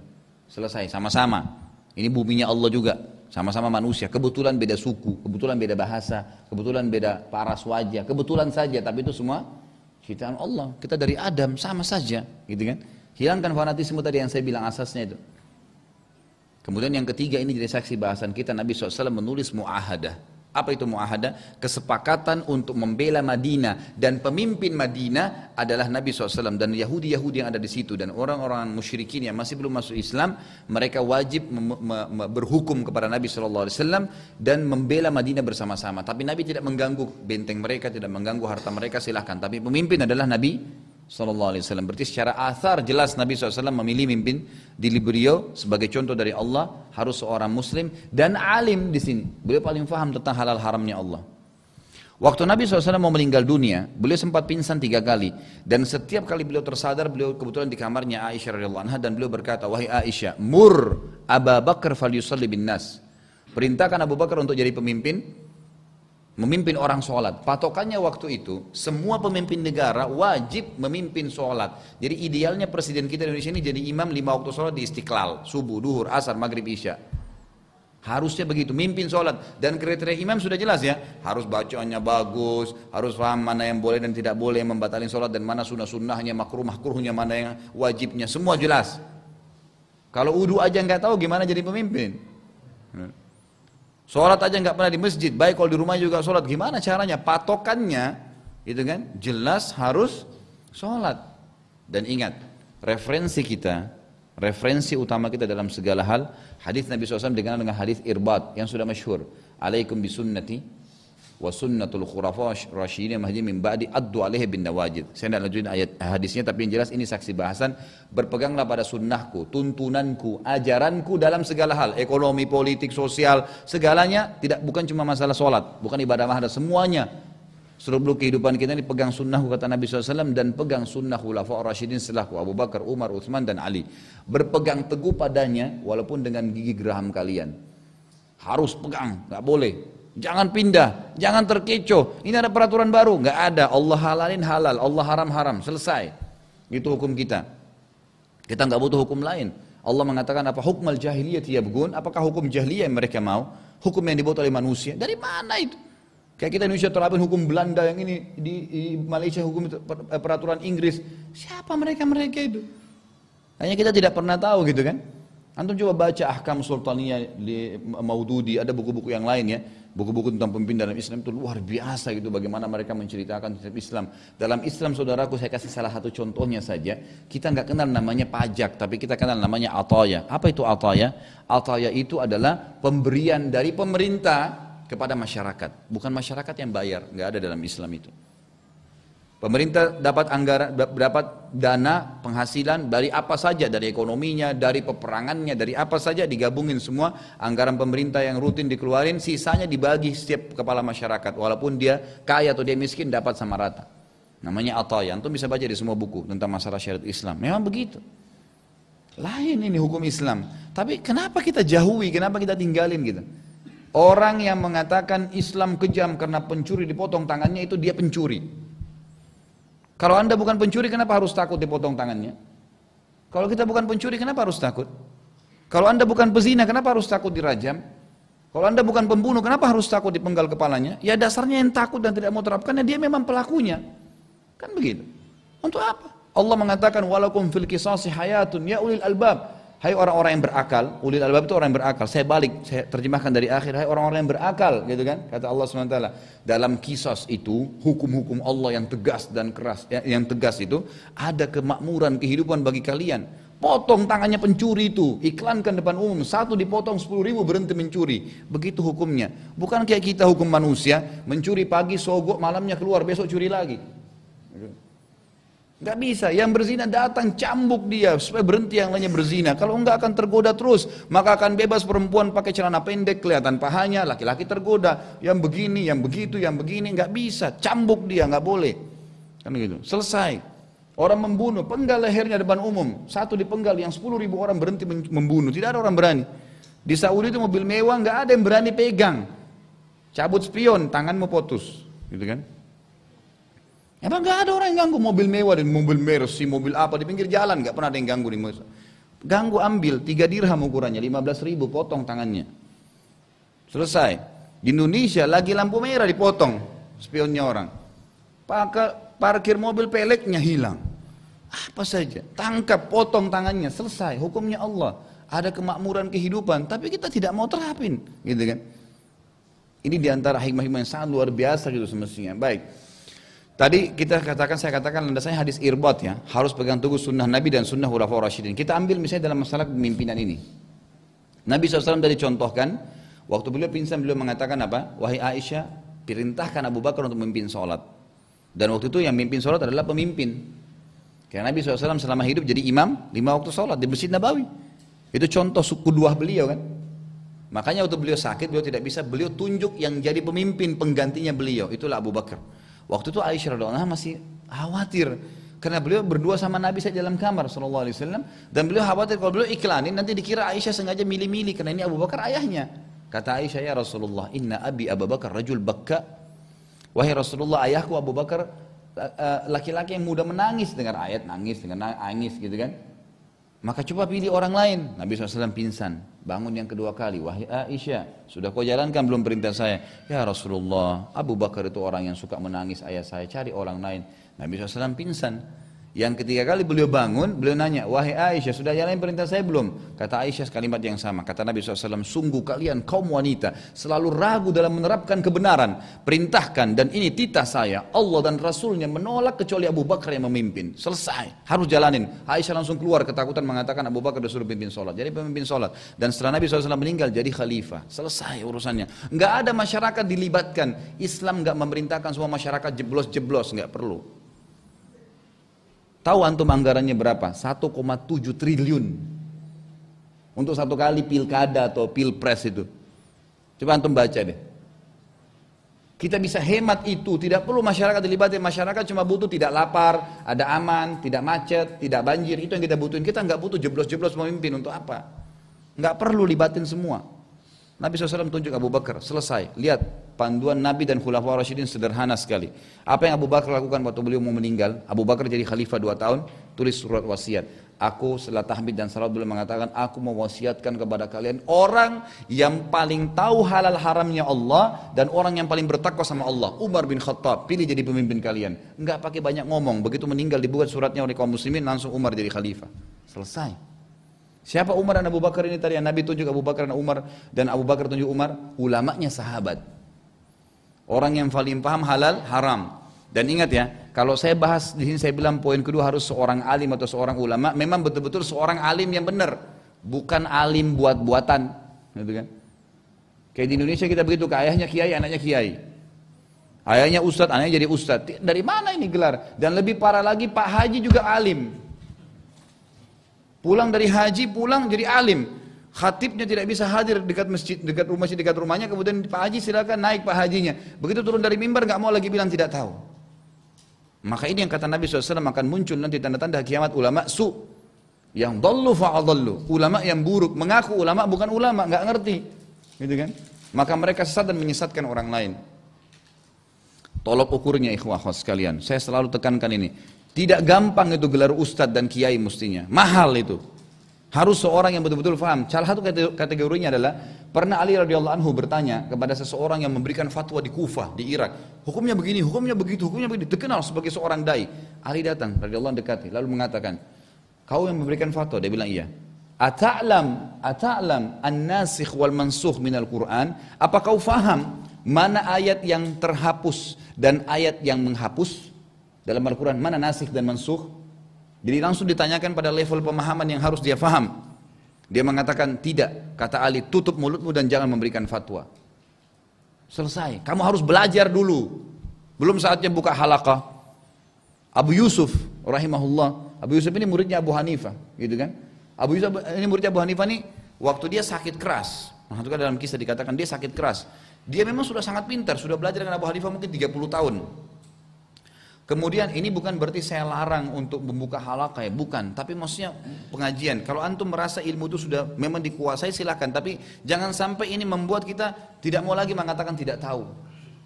Merasa diri sudah di atas orang lain. Tidak mau lagi hadir dalam majelis ilmu. Ya teman-teman yang lain. Saya pun bicara sini bukan berarti saya katakan diri saya alim. Saya masih belajar. Saya tiap saat masih mendengarkan ceramah para ulama Saudi. Kalau ada teman-teman yang memang saya rasa kompetennya lebih, saya teleponin mereka di Saudi, saya tanyain, bagaimana akhi ada pendapat begini di Indonesia, apa antum punya pendapat? Tapi saya berusaha kontak langsung kepada guru-guru yang ngajar di Masjid Nabawi supaya memang referensinya kuat, gitu saja. Maka ini penting sekali untuk diketahui, gitu kan, supaya jangan sampai kita Keliru. Afwan, tolong diingatkan tadi terakhir apa yang saya bilang?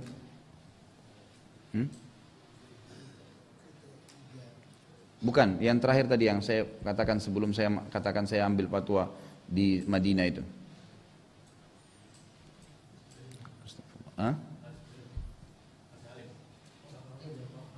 Enggak ada yang saya titik beratkan tadi terakhir itu tentang masalah tidak mudah ya, tidak bolehnya sembarangan orang menjadikan atau membuka halaqah gitu kan mau pegangnya, tapi ini penting sekali jadikan referensi supaya tidak sembarangan orang. Pak Haji tadi saya bilang ya, masalah Pak Haji yang tiba-tiba menjadi alim. Waktu kami masih mahasiswa, ikhwat sekalian, 80% jemaah haji kita yang saya temui di sana sholatnya salah,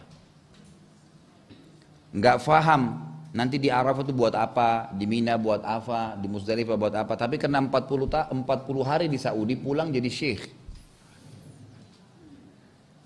Jadi alim, jadi ustadz, jadi da'i. Kan gitu. Kalau seseorang mau menjadi da'i beda. Da'i ya, bukan mufti, lain. Da'i dia sampaikan hukum Allah. Antum baru dapat ilmu nih, baru 2-3 hadis antum sampaikan kepada teman, kepada istri, itu boleh. Tapi mengklaim diri sebagai seorang ustadz atau kiai yang akhirnya memberikan fatwa, ini yang bahaya nih. Dan itu yang keliru, ini bahaya sekali. Ini yang saya maksudkan, gitu kan. Jadi jangan sampai ada sembarangan orang langsung bisa memberikan fatwa juga semaunya, itu nggak bisa. Saya juga kembali pada kisah Abu Yusuf tadi. Abu Yusuf ini muridnya Abu Hanifah. Jadi Abu Yusuf ini pernah selama 30 tahun belajar sama Abu Hanifah. Dan Abu Hanifah memang targetkan dia, karena tiap hari pengajian harus selalu ada. Di mana Abu Hanifah pengajian dia ada. Abu Hanifah jadikan dia sebagai penggantinya. Satu kali Abu Yusuf sakit keras dan kelihatannya sudah akan meninggal. Lemah sekali, nggak bisa bergerak lagi, diranjang, sholatnya diranjang. Sudah orang semua merasa sudah nggak mungkin. Abu Hanifah waktu datang menjenguk dia sakit, sempat mengucapkan kalimat dan ada murid-murid lain yang dengar. Abu Hanifah bilang, Qaddarallah, Allah sudah takdirin. Saya sebenarnya mempersiapkan Abu Yusuf untuk menggantikan saya. Baik. Dengan izin Allah, beberapa waktu kemudian Abu Yusuf ini sembuh. Waktu dia sembuh, ada muridnya Abu Hanifah yang sempat dengar Abu Hanifah bilang sama dia, kenapa Abu Yusuf kok nggak buka halaqah sendiri? Di masjidnya Abu Hanifah juga, ada masjid Abu Hanifah. Buka di situ halaqah di masjidnya Abu Hanifah, gitu kan? Karena Abu Hanifah sempat bilang, kamu itu sudah layak untuk menjadi penggantinya dia. Abu Yusuf merasa, oh iya benar ya, ya sudah. Abu Hanifah lagi taklim, lagi ngisi taklim, lagi bedah bahasan masalah fikih. Tiba-tiba di masjid yang sama di sisi lain itu ada juga syekh yang nyampein pengajian. Kata Abu Hanifah, apa ada seorang alim yang datang dari luar Kufah, dari luar kota ini ada yang datang? Dari Madinah kah, dari Hijaz, Mekah, yang memang ulama-ulama selevel dengan beliau gitu kan? Yang ada nggak yang datang? Kata beliau, tidak ada. Terus siapa itu di sana? Mereka bilang, itu Abu Yusuf, murid anda. Terus Abu Hanifah panggil satu orang yang hadir di situ. Coba kamu datang, tanya kepada syekh itu, apa hukumnya kalau seandainya seseorang membawa kain kepada penjahit, gitu kan? Kemudian ternyata setelah ya dijahit, penjahitnya itu mengatakan ini bukan punya kamu. Kalau dia jawab, kalau dia misalnya jawab, si syekh itu, Abu Yusuf maksudnya muridnya, karena Abu Hanifah ingin tes dia, gitu kan. Baik, kalau seandainya dia bilang, hukumnya adalah kain itu ya miliknya orang yang bawa awal, katakan kamu salah, kalau dia tidak rincikan. Kalau seandainya dia bilang, itu miliknya yang penjahit, katakan juga dia salah. Baik, pergilah orang ini. Orang ini kebetulan muridnya Abu Hanifah yang baru hadir. Belum lama belajar gitu. Datang dari sana, halakanya Abu Yusuf, setelah Abu Yusuf jelasin langsung diangkat tangan. Syekh, saya mau bertanya, ditanya begini. Abu Yusuf dengan tenang bilang, ya miliknya orang yang punya kain. Hanya itu saja Syekh keterangannya? Hanya itu saja. Enggak ada dalil, enggak ada. Berarti anda salah Syekh. Kaget Abu Yusuf. Dilihat mukanya ini orang bukan seorang yang alim, bukan penuntut ilmu biasa, orang baru datang gitu. Dari mana dia bisa protes saya mengatakan tidak, ini salah gitu. Baik kalau begitu. Terus jawabannya, kalau begitu mungkin miliknya, Abu Yusuf pancing dia, kalau begitu miliknya orang yang punya, ya orang yang penjahit. Kata dia salah juga Syekh. Gitu kan? Abu Yusuf langsung dekati dia tanya, saya tanya kau atas nama Allah, siapa yang utus kamu? Kata yang itu tadi, itu sana, Syekh Abu Hanifah. Datang Abu Yusuf ke halakanya Abu Hanifah, kemudian begitu dia datang, dia angkat tangan, Syekh mau bertanya. Abu Hanifah nggak pedulikan. 2 kali nggak dipedulikan, 3 kali nggak, sampai selesai pengajian. Langsung kata Abu Hanifah, kenapa Abu Yusuf? Kau mau tanya tentang hukum kain yang datang ke tukang jahit? Kata Abu Yusuf, iya Syekh. Hukumnya begini, kalau seandainya terjadi kasus seperti itu, maka dilihat dulu. Apakah benar yang punya kain ini memberikan kepada kain tukang jahit yang itu? Jadi belum rincikan panjang lebar nih. Mungkin dia salah orang. Mungkin bukan itu tukang jahitnya. Maka harus dilihat, kalau sudah dipastikan ada bukti-bukti, ada burhan bahwasanya memang betul ini adalah tukang jahit yang didatangin, baik. Satu poin. Poin yang lain, dilihat juga apakah kain yang dia akui bahwasanya itu adalah kain dia, benar seperti yang dia bawa, warnanya, ya, bentuknya, sama enggak? Kalau sama berarti indikasi benar dia punya kain, sudah ada yang kedua. Yang ketiga masih harus ditahu lagi, gitu kan? Yang ketiga adalah apakah dia pastikan alamat yang dia antar kain itu benar, bukan alamat yang lain.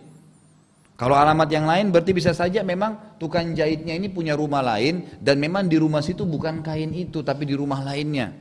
Ini Abu Yusuf nggak tahu tadi rincian ini. Ini untuk memahami hukum fikih, mengadili seseorang dalam pengadilan itu harus ada ilmunya. Bayangin orang ngantar kain jelas-jelas masih ada 3 rincian harus dipastikan, gitu kan? Kemudian kalau sudah terpenuhi 3-tiganya ini, gitu kan, memang benar orangnya, memang benar bentuk kainnya, memang benar alamatnya, kita kembali lagi kepada orang yang punya kain. Kenapa dia katakan bahwasanya itu bukan kain dia? Mungkin memang betul bentuknya sama, tapi memang warnanya sama dan orang yang sama terima, tapi memang kain yang sedang dituntut oleh orang ini bukan kain itu, mungkin memang belum dijahit. Tanyakan dulu tukang jahitnya. Kalau semua sudah terincikan, jadi mungkin ada 7-8 masalah dijelaskan oleh Abu Hanifah hanya tentang hukum kain diantar ke tukang jahit, hanya itu. Seorang alim yang luar biasa memahami hukum fikih untuk mengeluarkan hukum supaya betul-betul adil, nggak ada kezaliman di sini. Harus tanya begini, harus tanya begini. Setelah itu Abu Yusuf bilang, saya tidak pernah lagi buka halaqah nunggu sampai ibu guru saya meninggal. Setelah Abu Hanifah meninggal baru dia buka halaqah. Baru dia buka pengajian. Artinya di sini bukan kita harus seperti ini, karena banyak juga di antara ulama kita di Saudi sekarang, sementara gurunya mengajian dia juga buka pengajian, gitu kan? Tapi memang untuk membantu karena banyaknya jemaah haji dan jemaah umroh yang datang di Masjid Nabawi misalnya, atau mungkin ustadz-ustadz dai-dai kita di Indonesia mungkin yang sudah sedikit punya kapasitas, mereka membuka karena memang banyak orang-orang yang belum mengerti, gitu kan? Dan mereka masih bisa mengatakan tidak tahu, itu lain. Tapi pelajaran dari Abu Hanifah adalah rahimahullah, beliau ingin orang-orang yang memberikan fatwa benar adalah orang yang faham, orang yang alim. Kembali tadi ke situ, kepada Abu Bakar menulis wasiat untuk Umar. Wasiatnya adalah, aku meninggalkan wasiat untuk kalian orang yang paling paham tentang halal haram hukum Allah dan orang yang paling bertakwa pada Allah. Itulah Umar, langsung dipilih oleh kaum muslimin. Waktu Umar mau meninggal, ini Umar luar biasa nih radhiyallahu anhu. Waktu beliau meninggal, beliau kumpulkan 6 orang sahabat yang tersisa dari 10 orang yang dijamin masuk surga. Kebetulan sisa 7 orang waktu itu. 7 dengan Umar, sisa 6 yang belum jadi khalifah ini. Dan ini dianggap ulamanya sahabat. Umar datangi mereka saja, 6 orang panggil di rumahnya, Utsman, Ali, Talha, Zubair, Abdurrahman bin Auf dan Sa'ad. 6 orang. Umar bilang, waktu datang ke rumahnya, Umar sambil pegang pedang ya. Umar pegang pedang sambil berkata, ini ada ruangan di rumah saya, masuk ke sini. Dan jangan keluar dari ruangan ini kecuali sudah ada 1 orang kalian tunjuk untuk jadi khalifah pengganti saya, karena kalian terbaiknya umat ini. Kalau kalian keluar tidak tunjuk satupun, saya akan penggal 6 kalian semuanya. Dan langsung Umar mengatakan, hai Abdurrahman bin Auf, kau pemimpinnya. Masuk ke ruangan tersebut. Begitu masuk ke dalam, Abdurrahman bin Auf, perhatikan apa yang terjadi dalam ruangan nih. Abdurrahman bin Auf ini sahabat yang terkenal mulia, banyak fadilahnya. Kisahnya mungkin sudah masyhur, gitu kan. Yang jelas dia pada saat masuk masuk dalam perhubungan tersebut dengan 6 orang ini, dia bilang begini, saya sudah ditunjuk oleh Amir Mukminin untuk jadi pemimpin kalian dalam majelis ini. Dan sekarang saya bilang depan kalian, saya mengundurkan diri, saya nggak mau jadi khalifah, nggak mau jadi raja. Padahal dia kandidat termasuk yang terkuat nih. Nggak mau, dia ditunjuk. Umar memberikan isyarat, kau jadi pemimpin Abdurrahman itu berarti kamu harus diprioritaskan sebenarnya. Itu ada isyaratnya itu. Tapi dia mengundurkan diri, tidak. Tinggal kalian berlima saja. Tinggal Utsman, Ali, Talha, Zubair, Sa'ad. Terus apa yang terjadi dengan 5 orang ini? Perhatikan kalau seorang ulama beda ya. Seorang alim yang benar, takut sama Allah SWT. Kelima orang ini ikhwah sekalian saling memuji satu sama yang lain supaya temannya jadi khalifah. Utsman muji Ali, Ali puji Talha, Talha puji Zubair, Zubair puji Sa'ad. Terus berputar hadis. Rasulullah pernah bersabda tentang kau begini loh. Oh saya ingat pernah Rasulullah sabda tentang kau begini. Terus dipuji. Terakhir dari 5 orang ini yang terkuat kandidatnya adalah Utsman dan Ali. Karena lebih dari beberapa hadis dari mereka. Dan dari 2 orang ini Utsman lebih unggul 2 hadis dari Ali radhiyallahu anhu. Maka dengan begitu semuanya bilang, wahai Utsman kau nggak bisa ngelak, harus jadi khalifah. Karena fadilahnya dan itu kelebihannya karena hadis apa? Hadis Usyra namanya, Jaisul Usyra. Pasukan ke Tabuk gitu kan, waktu perang Tabuk itu 1000 kilo dari Madinah, itu sempat Utsman bin Affan menyumbang 1000 ekor kuda dicampur dengan unta lengkap dengan perlengkapannya. Jadi kuda itu siap dengan bekal makanan sebulan perjalanan dengan pedangnya, dengan anak panahnya. Mujahidnya tinggal naik.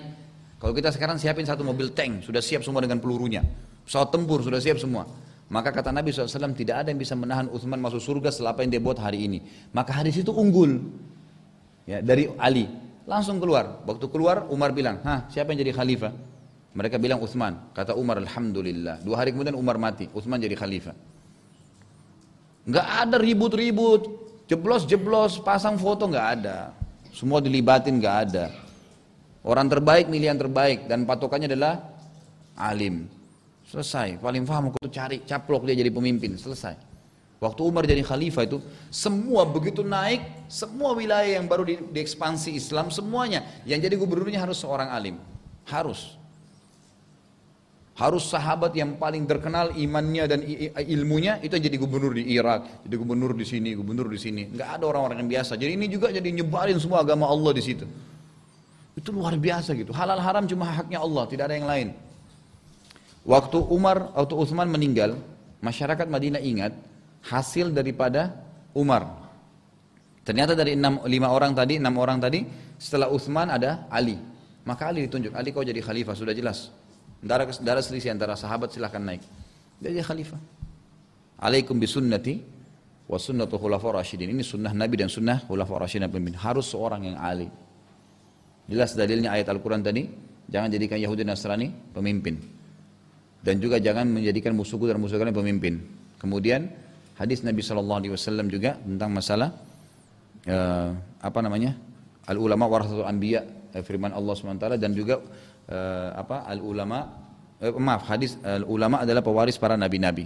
Itu kan sudah jelas dan saya kasih contoh tentang athar tadi. Kita masuk ke syarat yang ketiga, pemimpin dalam Islam. Jadi pertama muslim, yang kedua alim, dan yang ketiga adalah tidak mengejar, tidak menjadikan target pemerintahan itu, jabatan itu. Landasannya hadis Bukhari Muslim, di mana Nabi SAW bersabda, Inna wallahi la nuwalli ala hadzal amal ahadun sa'alahu aw harasa alaih. Demi Allah kata Nabi SAW, kami tidak akan pernah memberikan kepemimpinan untuk satu muslim, komunitas muslim itu, seseorang yang sengaja memintanya atau mengejarnya.